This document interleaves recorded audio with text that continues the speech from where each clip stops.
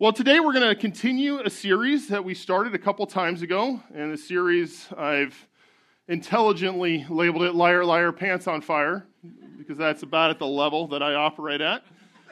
But we're looking at lying, and lying not so much that we shouldn't lie, which is absolutely true. Hopefully you know that, but as far as the lies we hear in the world, and we are bombarded by lies all the time. Let me see if I can get the screen shown here too. I might need to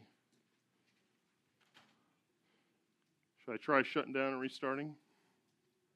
Sometimes that does the trick. Yeah, let's try here.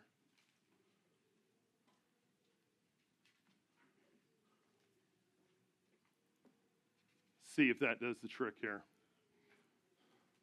I mean, if I go to the work of getting a picture that actually shows pants on fire, you might as well get the benefit from it. So we'll see what we can do to get that working. Should I try that again? Oh, it's working. Sorry. I unplugged just to try it again. There we go. Wow. We didn't have that going. It doesn't get better than this. This is the pinnacle of the sermon today, is seeing those pants on fire. No. But with that introduction, yes, lies that we hear in the world, and we hear lies coming from Satan, the father of lies. We looked at that. The lies come from the world around us. We hear it constantly, whether it's from the university, whether it's from the media, whether it's from unbelievers you know. And often the lies that we hear are lies that we tell ourselves. Lies that maybe we've picked up in the world and then we repeat to ourselves. And before we jump into a particular lie that I think we need to examine, I want to remind us of another passage that warns us against false teaching and warns us as believers to be on guard against these things. Last time we looked at Colossians 2:8, opposing arguments of what is falsely called knowledge, which some have professed and thus gone astray from the faith. And in this conclusion that Paul gives to this letter, he gives a two-part command, a two-part warning. And the first part is guard what's been entrusted to you. To keep something safe, protect the deposit, protect this precious thing that's been entrusted. And what is he referring to? Well, he's referring to the truth of the gospel. All the truth that he has given to Timothy, that he has learned, he is to guard and protect. Continue to proclaim it and make sure that error does not creep in. And the second part of the command is avoiding worldly and empty chatter and the opposing arguments of what is falsely called knowledge. And this phrase here, similar to the phrase we looked at the other week, there's one article, and then all of these nouns and descriptions are that one article, so we're to see them together. This is one unit here. It's not, there's some that's empty chatter and some that is what's falsely called knowledge. He's talking about all these things, all of this so-called knowledge, all of this empty chatter. We need to avoid this. We need to stay away because it's so easy as believers to get caught up in that. He's writing to Timothy. Timothy is obviously not an unbeliever, but he's not a newbie either. He's a mature believer, and still he must be careful. He must avoid this falsely called knowledge that is only from the world, not from the Lord. And finally, he tells them why. Why does he need to avoid this? Well, he needs to avoid it because some who have professed have thus gone astray from the faith. There are some who have walked from Christ because they get caught up in this false knowledge of the world. And it doesn't happen all at once. The truth is, it happens subtly. There's little lies creep in. And things that sound right, we let infiltrate our thinking. And that leads us a little farther away from the truth, a little farther away from the Lord. And eventually, our hearts get so turned, our minds get upside down on what is true and false, we could walk away from the precious truth of Christ. And so we need to be on guard against that. We need to avoid these lies that are around us. Well, today, the lie we're going to look at is a fairly innocuous sounding lie, and I'm sure that you've heard it before. And the lie is this: follow your heart. You guys have heard that before, right? Sure, follow your heart. Follow your heart. You know, you might hear different ways this is said. It might be do what seems right to you, may be the meaning there. It could be do what makes you happy, or perhaps do what feels like the right thing to do. Now, there may be a very charitable way of seeing this phrase is follow your conscience. Now, we're not going to talk a lot about the conscience today. MacArthur did a fantastic book called Vanishing Conscience that goes into detail, but we do follow our conscience. And at times, perhaps people might mean that when they say follow your heart, but more frequently than not, it's do what you feel is right. Do what feels to be the right thing. And of course, this phrase, follow your heart, we hear it as many movies have this message. And of course, which movies have this message constantly? Well, the Disney movies, of course.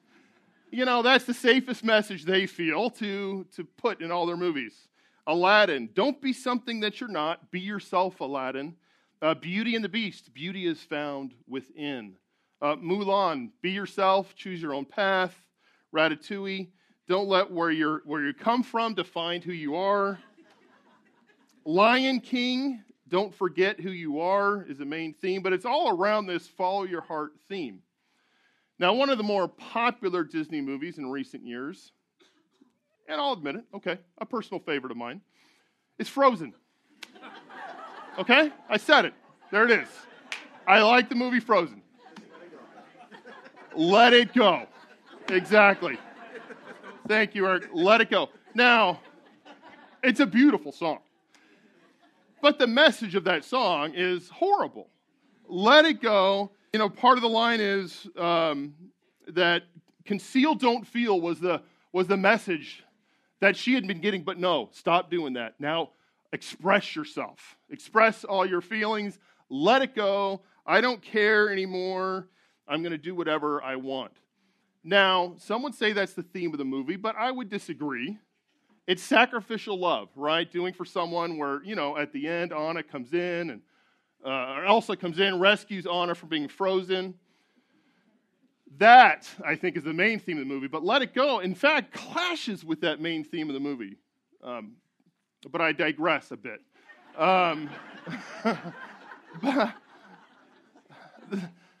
That song and many, many Disney films have this same theme of follow your heart. Do what feels right. Do what you think is best. And sometimes we hear dreams or express yourself or be the authentic you. Be authentic or just you be you.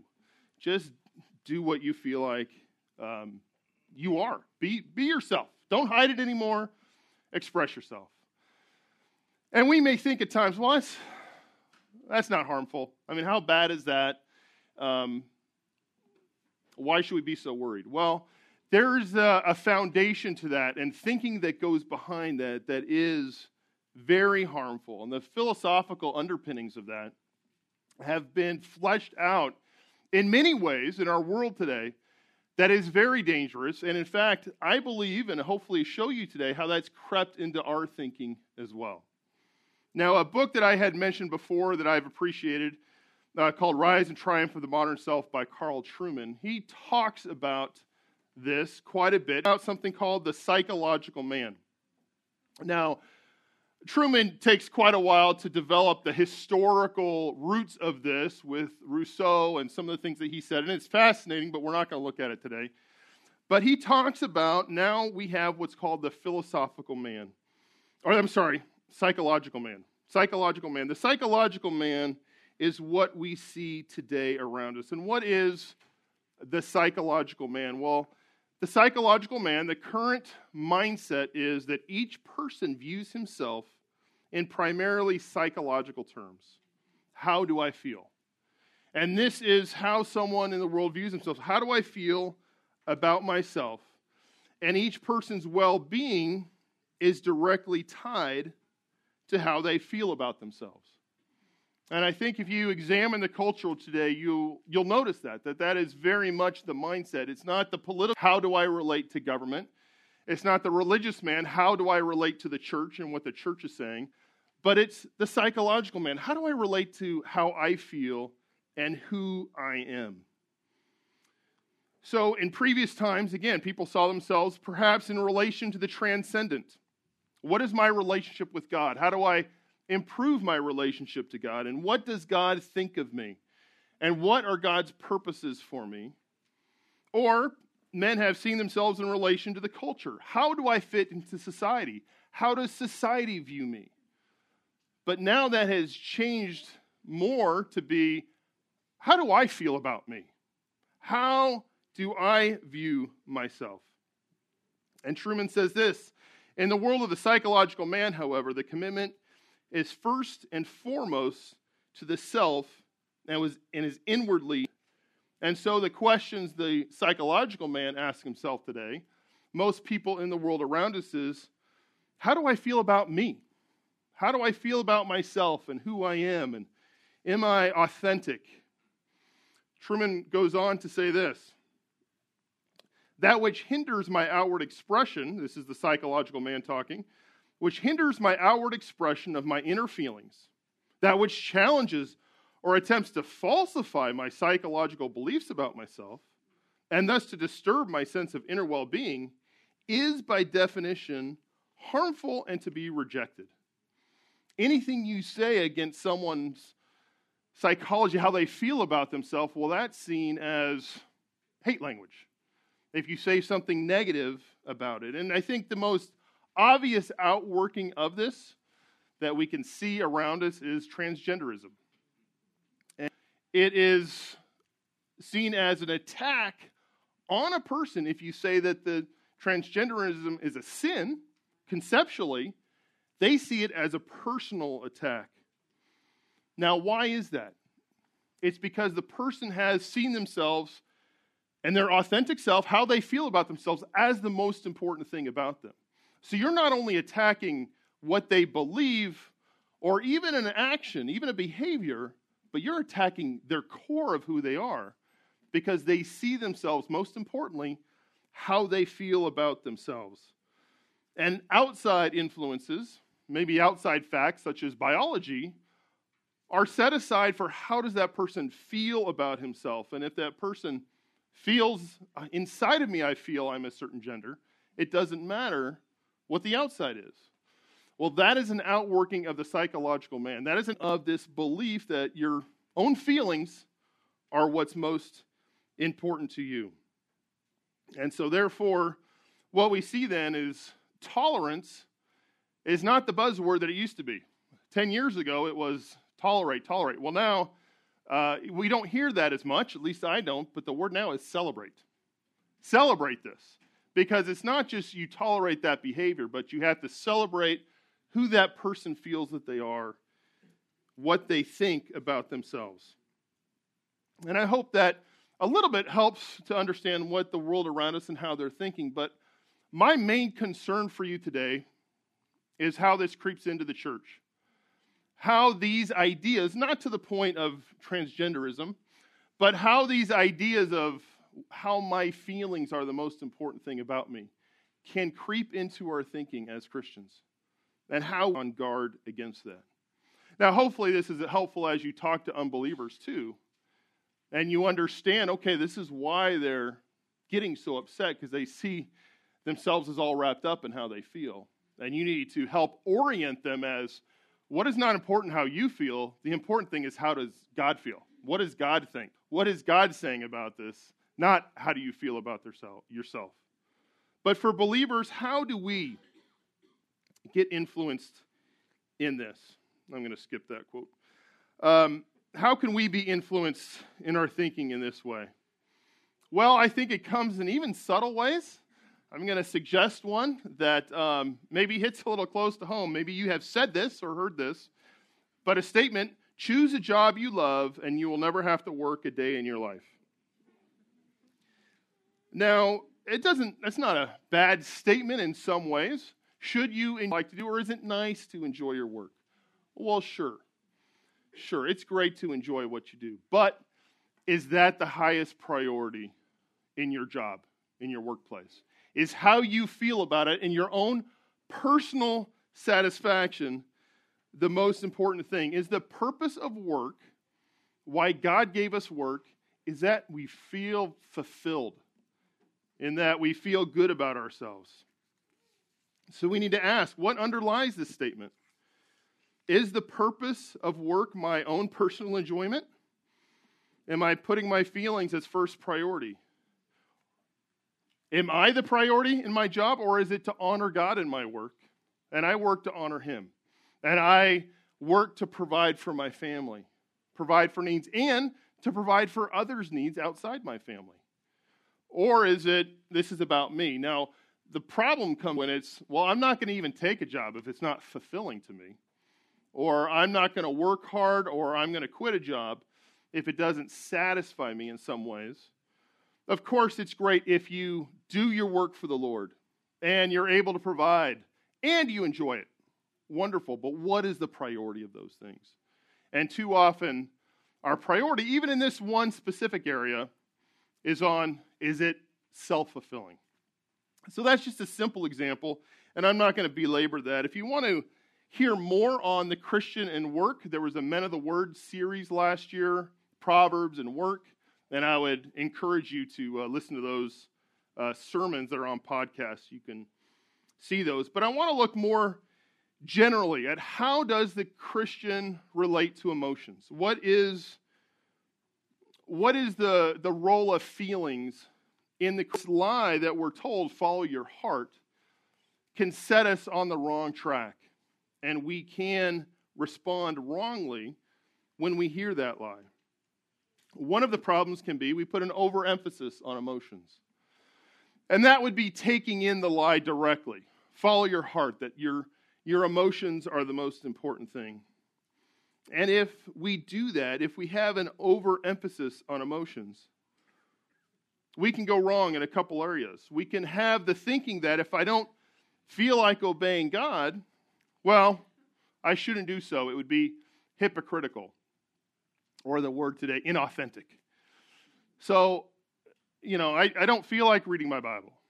I don't feel like praying. So that wouldn't be authentic if I did so. So I'm not going to read my Bible. I'm not going to pray. I'm not going to serve others in the church. So this, in our emotions, and feel like obedience depends upon our emotions. That's an overemphasis on emotions. Also, we can have an overemphasis on emotions when we think that if we do have a positive emotion, that I feel a peace about this, it must be from God. And I'm sure you've heard the phrase, I have a peace about this. And there's a charitable way to say that and a meaning to that, but I think often it can be the meaning of, it just feels like the right thing to do. We assign God as the one who gave me this feeling, perhaps in stating it, but we can think that our feelings are what is the thing to be guiding us.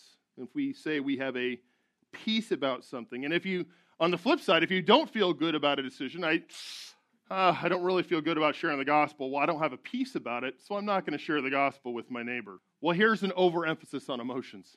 Here we're thinking, I have to feel good about something to obey. So we need to certainly avoid that error. I had a great conversation this morning, and we were talking about how some churches put an emphasis on emotions. This would be a third one. They put an emphasis on emotions where it's stirring people's emotions to get them to obey. And some churches do that. That is the focus, is emotional preaching to move obedience. Where that, as we'll talk about later, is not the path to God-honoring obedience, is just stirring the emotions. But it's through truth, affecting the mind, moves the emotions, which wants to joyfully obey God. So we'll look at that in a minute. But that can be an overemphasis. It's just focusing on emotions. But another danger is an underemphasis in emotions.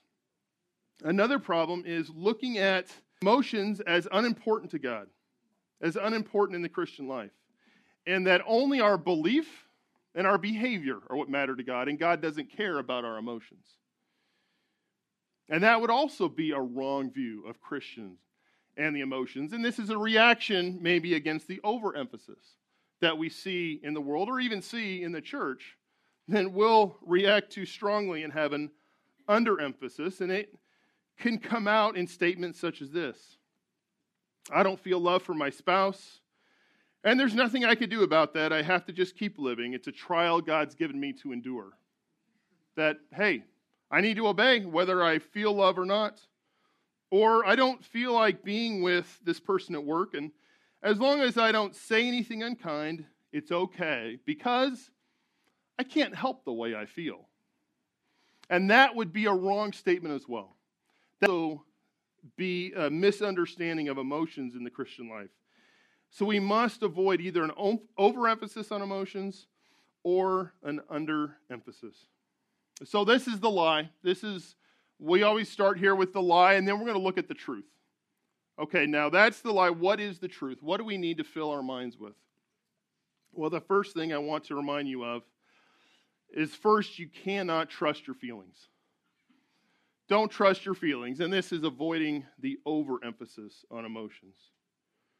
As we saw, the current age is one of the psychological man who bases what he believes to be true on how he feels.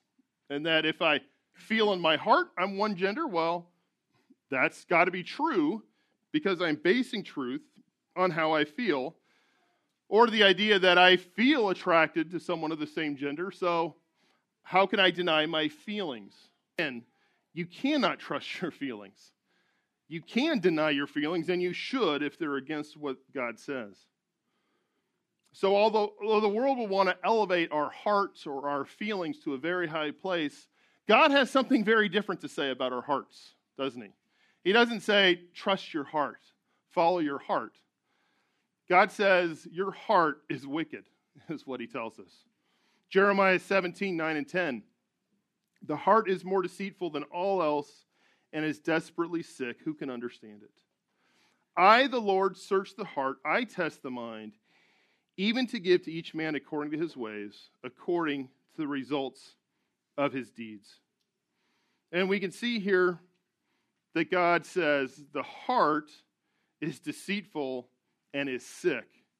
And the word for heart that we see a couple times here, both in verse 9, and it doesn't only refer to emotions. So we need to be careful that we don't jump into a passage and assign a meaning to this Hebrew word here.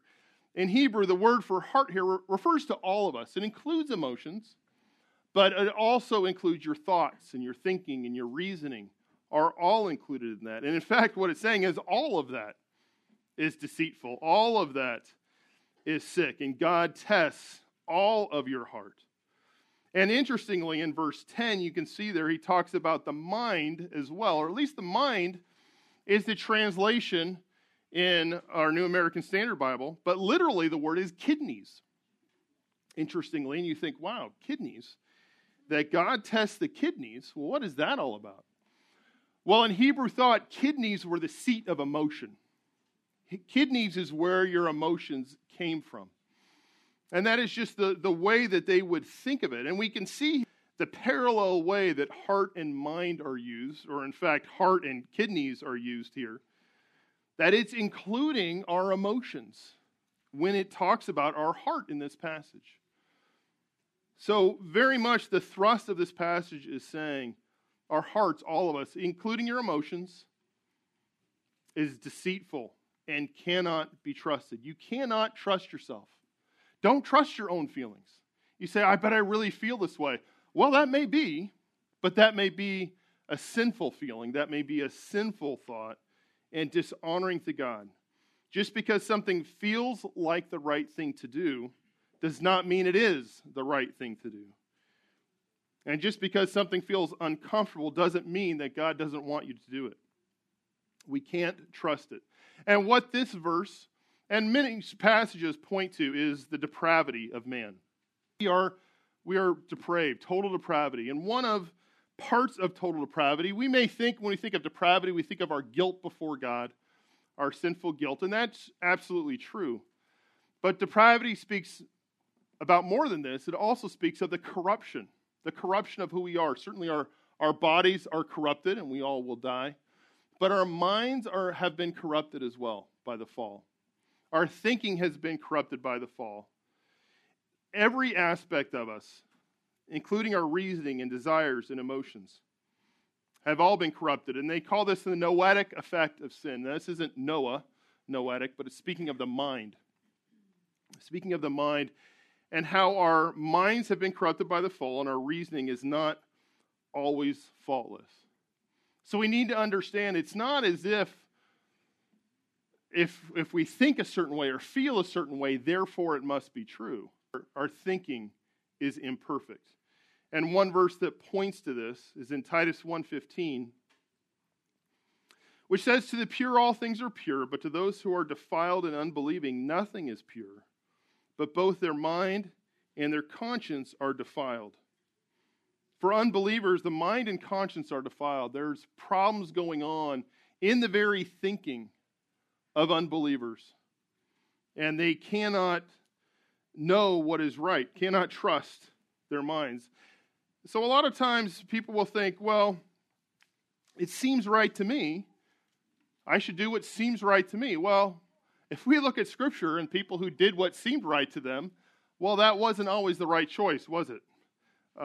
Even Pastor MacArthur mentioned this verse this morning at the end of Judges 21:25. It says, "In those days there was no king in Israel, and everyone did what was right in his." And appropriately, that is considered the theme of Judges. And we see that verse repeated elsewhere in chapter 17, that people doing right in their own eyes is what drove the nation again and again into sin and falling, facing God's judgment, and then a judge having to be raised up. But the problem was people were doing things right in their own eyes.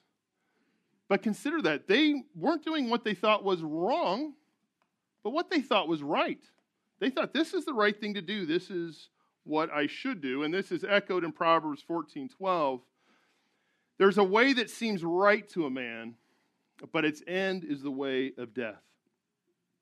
And because you feel or think a certain way, even think that this is the right thing to do, doesn't mean that it necessarily is. Just feeling like you are a woman trapped in a man's body does not mean, well, that must be the truth. You cannot trust your own thinking or your own feeling.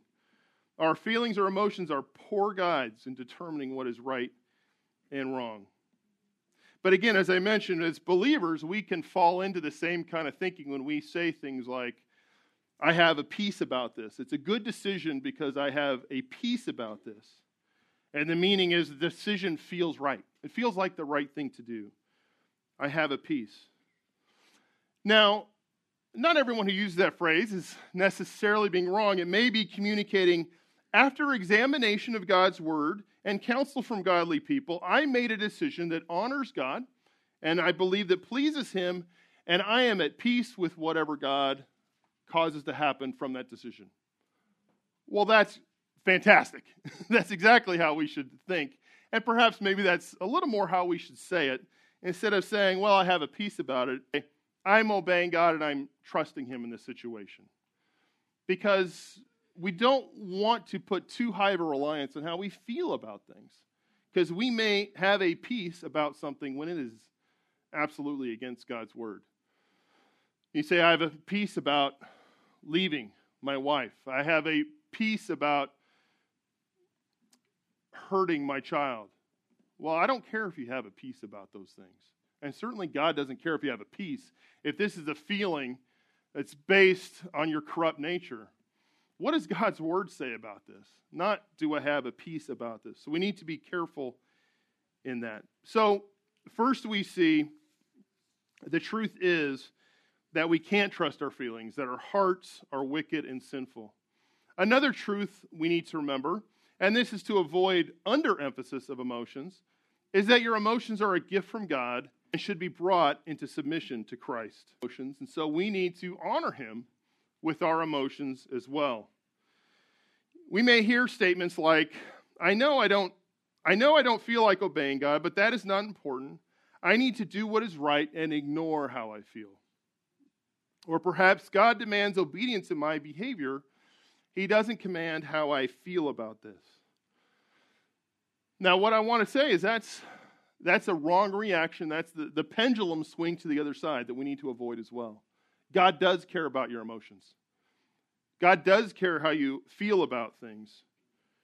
God demands obedience from every part of you. Every bit of who you are must be in submission to Christ. You can't say, well, my belief is in submission, my behavior, but nothing can be done about my feelings. No, God demands submission there as well. Proverbs 3:5, a verse we know and love. Trust the Lord with all your heart and do not lean on your own understanding. And remember, heart doesn't just refer to emotions, it refers to everything, but it includes the heart for sure. And we are to trust the Lord with all of our heart. And we are reminded the great command, you shall love the Lord your God with all your heart, with all your soul, and with all your mind. And in stacking these things up, he's not making a distinction between here are the segments of your thoughts, and elsewhere we see it strength put in the mix here. What he's doing by stacking these up is saying all of you, every bit of you needs to love the Lord your God. There is not a part of you that gets a pass from loving the Lord. He is Lord not only of our actions, but he's Lord of our emotions as well. Coming to Christ as Lord and Savior means that every part of you was regenerated and every part of you sanctified. Just as in the fall, every part of you was corrupted. When Adam fell and we were born in sin, every bit of us was corrupted, including our thinking and reasoning and emotions. In regeneration, every part of us must be brought into conformity with Christ. Not just parts, but all of us must be in conformity to Christ. And there's a good book talking about feelings. It's called Feelings and Faith by Brian Borgman. And been enjoying reading this. He says this, true faith, in other words, inevitably rises to godly desires and emotions. Regeneration always manifests itself in godly desires. If we are truly regenerated, our emotions will change. What we love will be different. What we hate will be different. And when someone is saved, there'll be a change in emotions. Now, just as in all sanctification, that change, while dramatic at the point of conversion, it's not totally complete. We are sanctified when we are first come to salvation. But we continue in a process, a process of sanctification throughout our lives. And that is certainly true of our thinking and our actions. It's true of our emotions as well. We do have a change of desires when God makes us a new creature in Christ. There should be. If there's no change in desires when you are saved, then you should question your salvation. But that doesn't mean that from now on I never desire sin again and I always desire to honor. No, there's a process. There's a continuing to put to death sinful emotions and putting on God-honoring emotions as well as thinking and behavior as well. And we can see in Scripture many times God commands obedience of our emotions. Think of these commands, and I'll just go through quickly a number of verses. In Micah 6:8, he has told you, O man, what is good, and what does the Lord require of you, but to do justice, to love kindness, and to walk humbly with your God. It's not just doing justice, but it's loving kindness. 2 Corinthians 9:7, each of you must do as he has purposed in his heart, not grudgingly or under compulsion. These would be sinful emotions. For God loves a cheerful giver. We need to have the emotion of cheerfulness when we give. That's a command. Hebrews 13:5. Character is free from the love of money, being content with what you have. Being content is not so much an action as a heart attitude. It's your emotion and feeling of trust in God. And God commands us to be content. Luke 12:5. But I will warn you with whom to fear. Fear the one who, after he has killed, has authority to cast into hell. Yes, I tell you, fear him. We need to fear. That is a command from God to fear him. Colossians 3:15, let the peace of Christ rule in your hearts. peace must be true in us. 1 Peter 2:2, long for the pure milk of the word. Again, a command for a desire. God's commanding that we desire this, that we desire the word. In Ephesians 4:32, it's another tender-hearted. And again, tender-hearted is an emotion. And finally, rejoice in the Lord. Always, again, I say rejoice. Rejoice, again, an emotion that we're commanded. Now, I give a number of these verses, hopefully to make crystal clear and to make sure that you understand your emotions aren't off limits to God.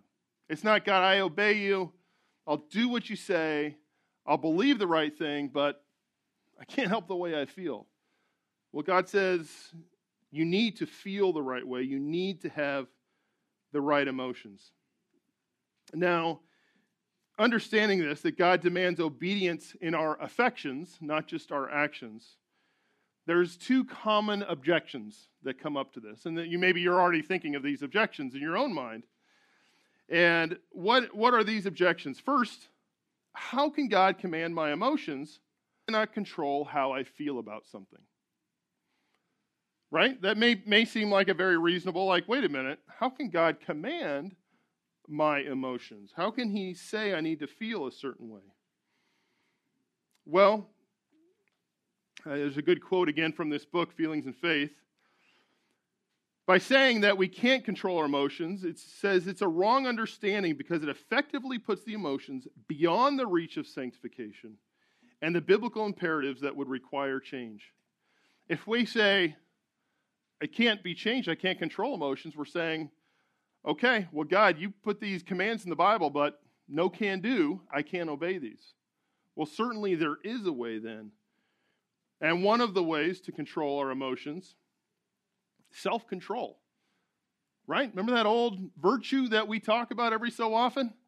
Self-control. 2 Peter 6 talks about growing in our faith, applying, it says, for this reason, applying all diligence, in your faith, supply moral excellence, in your moral excellence, knowledge, and in your knowledge, self-control, and in your self-control, perseverance, and your perseverance, godliness. We are commanded to grow in self-control, and certainly we know one of the fruit of the Spirit is self-control. A truly saved person, someone who's walking by the Spirit, will demonstrate a life of self-control and therefore show that the Holy Spirit is in them. So to say, I can't control my feelings, well, then you're saying, by saying that, then the Holy Spirit does not have power in that area of my life. And that's not true. The Holy Spirit can do that, can make that change in you. Now, it's not going to be sudden perhaps or all at once. It'll take time, but you can't give a pass to sinful emotions. Another common objection is if I don't feel like reading my Bible or praying or going to church, then doing so would make me a hypocrite or inauthentic. It's better not to do these things than to be a hypocrite. Well, this hits the fallacy of, look, two wrongs don't make a right. We can't say, well, first wrong here, I'm not desiring to seek the Lord. I'm not desiring to seek him. The second sin, the second wrong, is disobeying God's commands to actually do those actions. So failure to pursue obedience to God because you don't feel like doing it doesn't mean you should stop obeying. It simply means you need to repent of not having that desire and then do the right thing, praying for God to give you the right emotions. So a failure in desiring to obey should not be compounded by a failure or a sin to obey. So don't make an excuse and say, well, I'm not going to obey because, well, I don't feel like it. Well, that is a wrong response as well. Well, that may bring to mind then, okay, so what do I do? Okay, so what do you do when you don't feel like obeying God? What do you expect me to do about this? Well, the wrong response is obey God and don't worry about how you feel about it. Again, that thinking puts emotions outside of God's call to sanctification. And a book by Mike Riccardi, a little book on sanctification, he says, in the truest sense, you haven't obeyed till you've felt like it, because God commands not only to behave righteously, but to be holy. So the right response then is confess your lack of desire as a sin. Pray for God to change your heart and move forward in obedience. Don't stay there and say, well, I don't feel like it. What do I do? Well, you know what? Ask God's forgiveness for that sin. And then move forward in faith, praying that God would give you the right emotions. Again, Mike Riccardi says, when you don't feel like obeying, that is, you don't have the holy frame of heart to do the duty with the joy which God commands you to do it, you are to go to the Word of God, believing that the sanctifying glory of Christ is revealed there. And while confessing and repenting of your not feeling like it, you are to let the joyful prospect of beholding God's glory compel you to disciplined pursuit of Christ. So we are to move forward. Full obedience is right belief, right emotions, right actions. And we need to, in obedience to Christ, doing by faith what he's commanded us. If you don't have the right emotions, but don't give a pass to those wrong emotions, ask God's forgiveness and ask that he would give you more of a heart, more of a love for him in having joy in obeying him. So we've seen the lie that the world says to follow your heart, putting this great emphasis on your own feelings and emotions. And we must resist the lie of overemphasizing our emotions and also only doing what feels right. We must resist the lie of ignoring our emotions and putting them outside of our process of sanctification.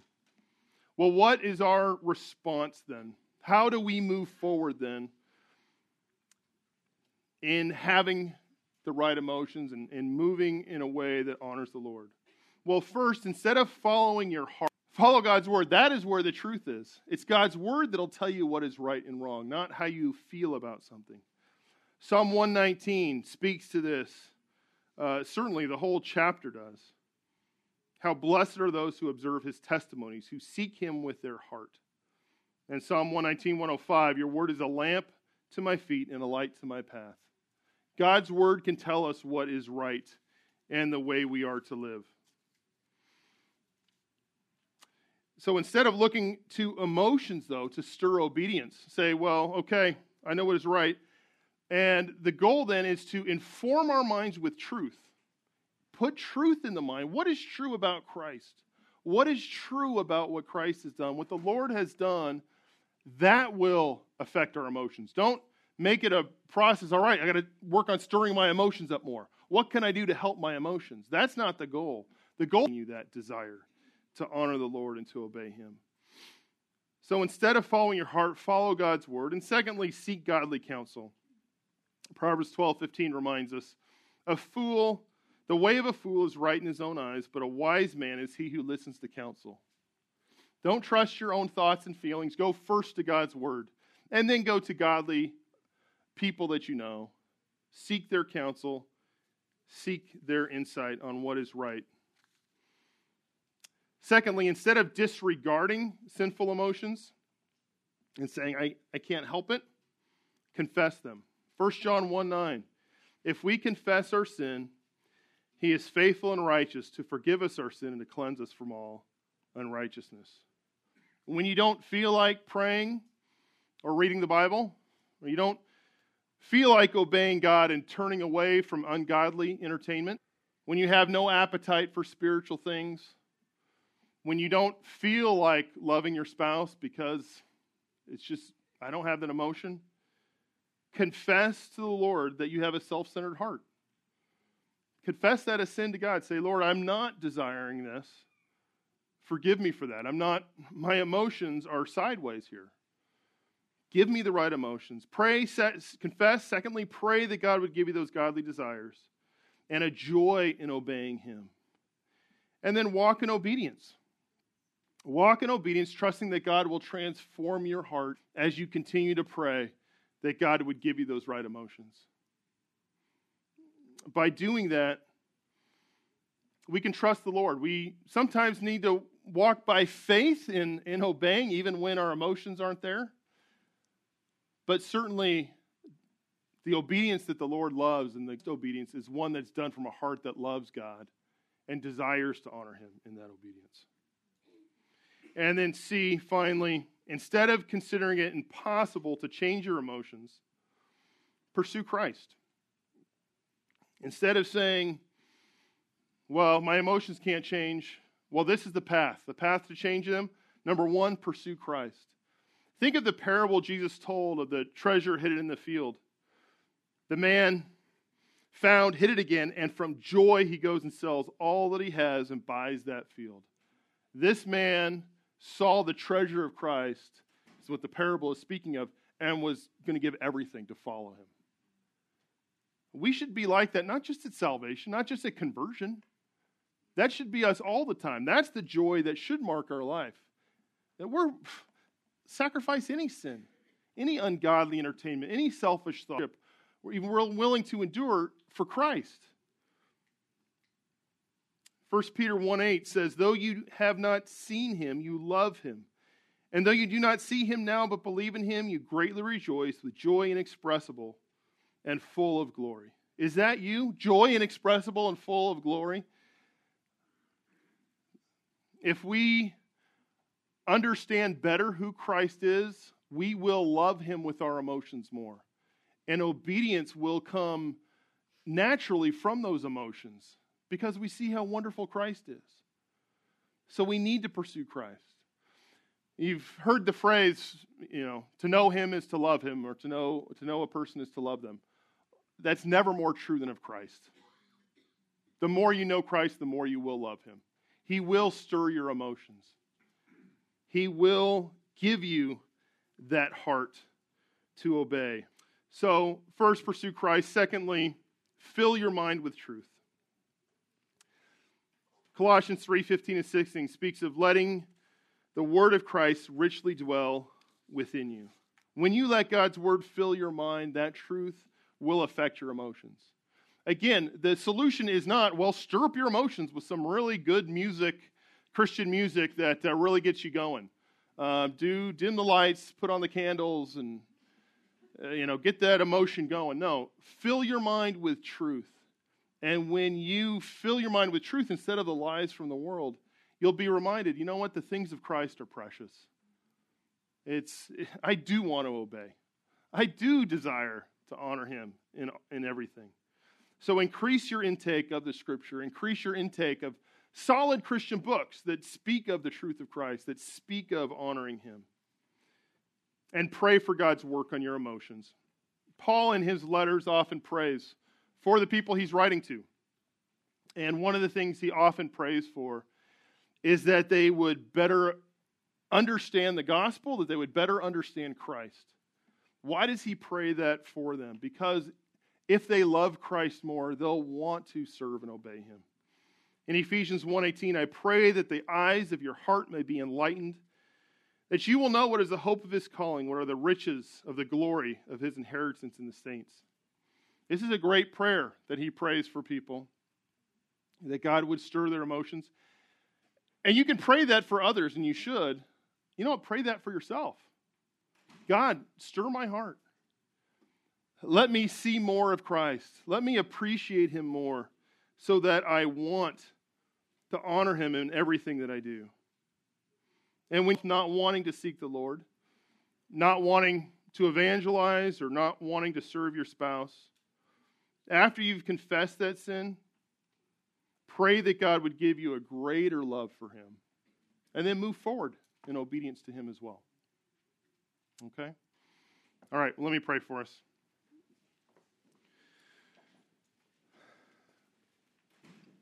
Father, we thank you. You are such a great God. And Lord, we hear these lies from the world that we just need to trust our feelings, trust what we think inside, and that's who we are.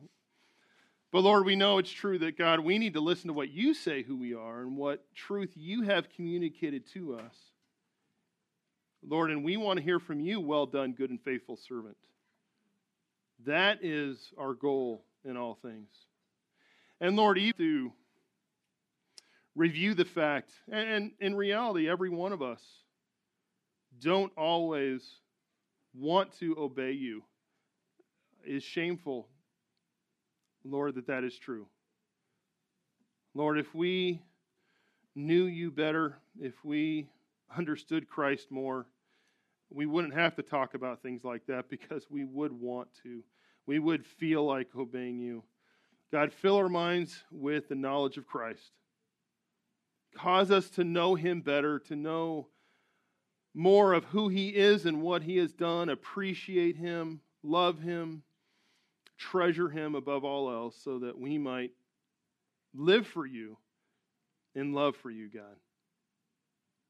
Lord, be honored in our week this week. Pray that you would bless all those coming to the Shepherds Conference. Lord, that their encouragement, Lord, in the teaching from your word. We pray in the name of Christ. Amen.